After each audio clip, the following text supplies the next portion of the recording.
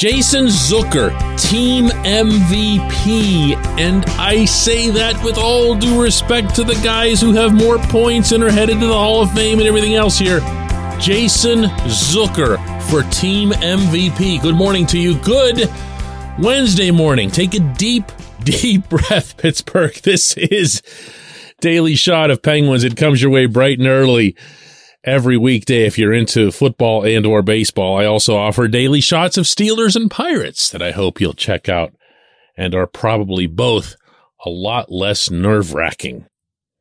Penguins 5, Blue Jackets 4 in overtime. And yes, Columbus had a 4-0 lead. It marked only the 9th time in franchise history that the Penguins overcame a 4-goal deficit of any kind. And that's pretty much where all of the kind remarks will stop on my end, at least as they relate to pretty much everyone else on the ice. Not everyone else, but pretty much everyone else. Sidney Crosby got the OT winner. Evgeny Malkin had a pretty important play in OT to draw the power play, and then a nice setup to win it. And that's it. The other guy is the MVP. I am sorry. I have seen way too much of what we all witnessed through those first 40 minutes last night. Way too much. And it's beyond exhausting seeing Zucker be the only one, or really close to the only one, who can somehow defy the general pattern of the entire rest of the roster.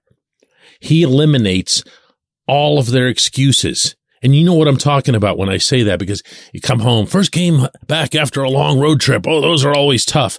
Or something happened with this or that. And then Zucker just goes out there and makes it all moot, because he never stops churning. It's not just that he's fast. It's not just that he's skilled. He is very much both of those things. It's that the motor is relentless. The passion is unbridled.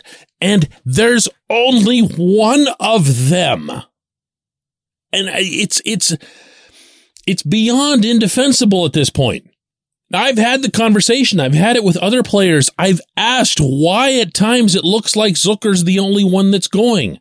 And I get looked at like I've got 3 heads. I've asked Zucker this, not once, but twice over the course of this season, if he feels that he goes a lot harder than the rest of the team generally does. No, not at all. We have some great players here. I believe in this team, because that's who he is to answer that way. But I'll tell you another thing. I'm not sure that I would break the bank on this one, but I'd be making every effort to get him signed again. And yes, I know there are circumstances involved. Lots of them.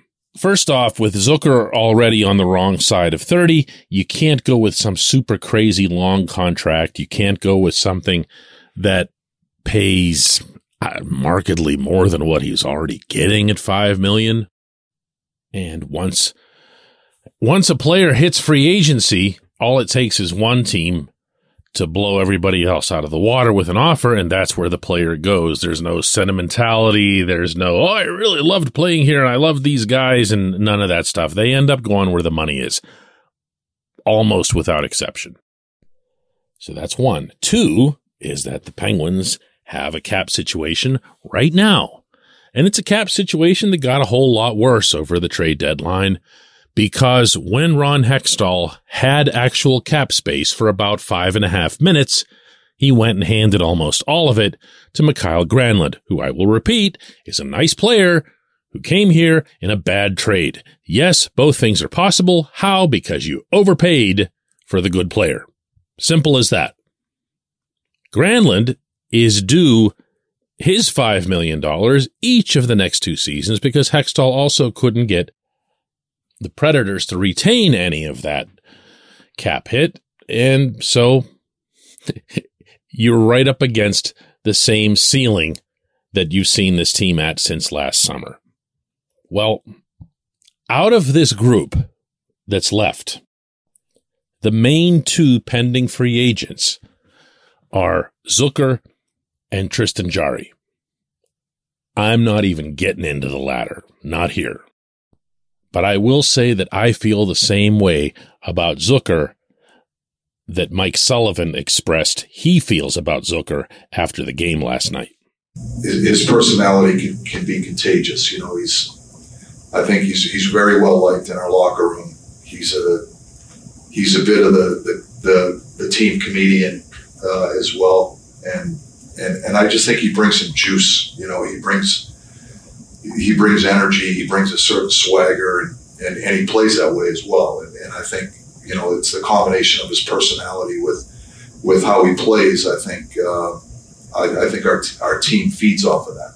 And, you know, he had a huge game for us tonight. He's had a really good year. This is the best year he's played for us as a Penguin. It's also the healthiest he's been since he's been a Penguin. So, you know, Zuck is a real important player for us. But from a personality standpoint, you know, we don't have a ton of those guys, and he just brings a certain swagger to the group that I think is contagious. Heart and soul, 21 goals, endless engine, a real leader in the locker room, not just a leader by example or a leader by a couple of words here or there, but someone who actually goes and gets the team's engine started, even if it takes him a lot longer in some games than in others. This is the last player you would want to see go from whatever would pass as the core's supporting cast. And I really believe that. I know the injuries are there. He knows the injuries are there. Everybody does. Everyone's also acknowledged that he has found a way to play through everything this season. It has affected performance on a couple of occasions, but never anything significant or extended. And he's found a way to keep going. It does have to be considered and fairly weighed that he might have just run into one massive, awful run of luck in all that time that he was hurt in previous seasons. And again, don't ask me who all I would shove out the door to make sure that Zucker is retained. When we come back, J1Q. This segment's brought to you by Family Table. Mom-inspired, chef-prepared meals delivered straight to your door. No prep, no mess, just reheat. It gives you more time for your family or hobbies or going to the gym or whatever. Go to FamilyTablePGH.com. Use the code DK20 for 20% off and free delivery on your first order. Order by noon Thursday for Monday delivery. Family Table, bringing families back to the dinner table.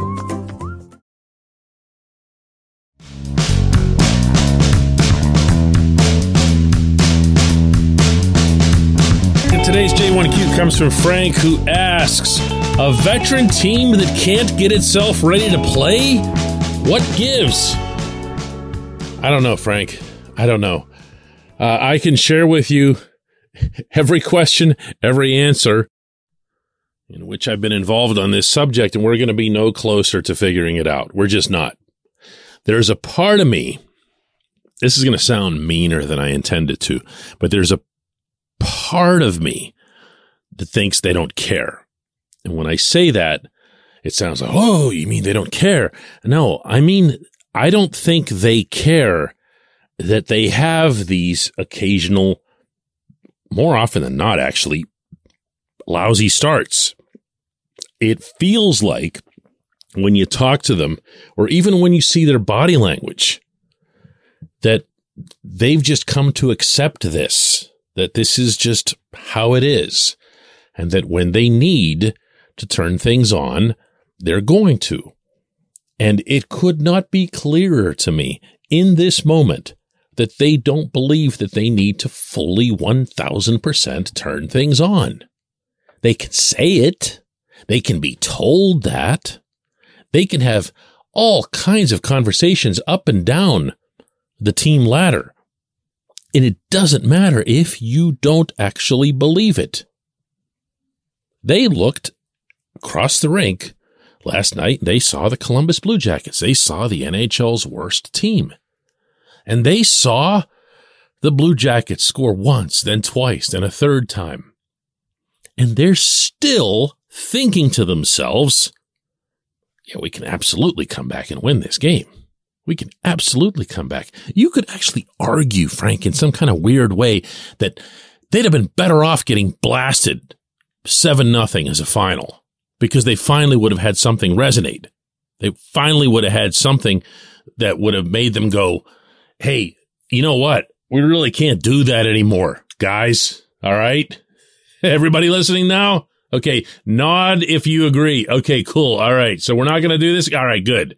But now the next game is against the Islanders. After that, there's 3 in rapid succession against the Rangers. I asked Chris Letang after this game if it might actually be easier for them to get up for these games against these better opponents, or the opponents that are right in the thick of the Metro race with them. Right now, you have to prepare the same way, whether you're playing the Rangers or you're playing Columbus. So that was a mistake tonight, I think. And obviously, the Rangers are a big rival, and you want to play well against that team in your division.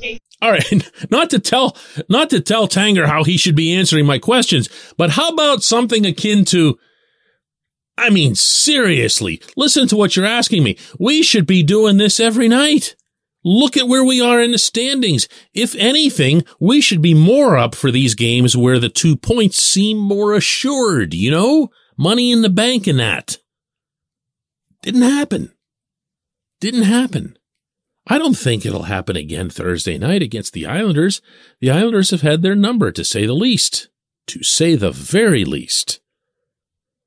But that doesn't excuse this. That doesn't make this okay. The giant comeback, the historic comeback, doesn't wash away what went into it.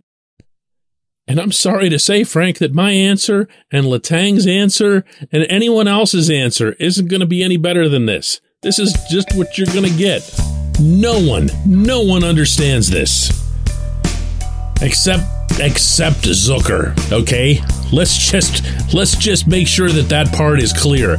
Zucker understands this. I appreciate the question. I appreciate everyone listening to Daily Shot of Penguins. We'll do another one of these tomorrow.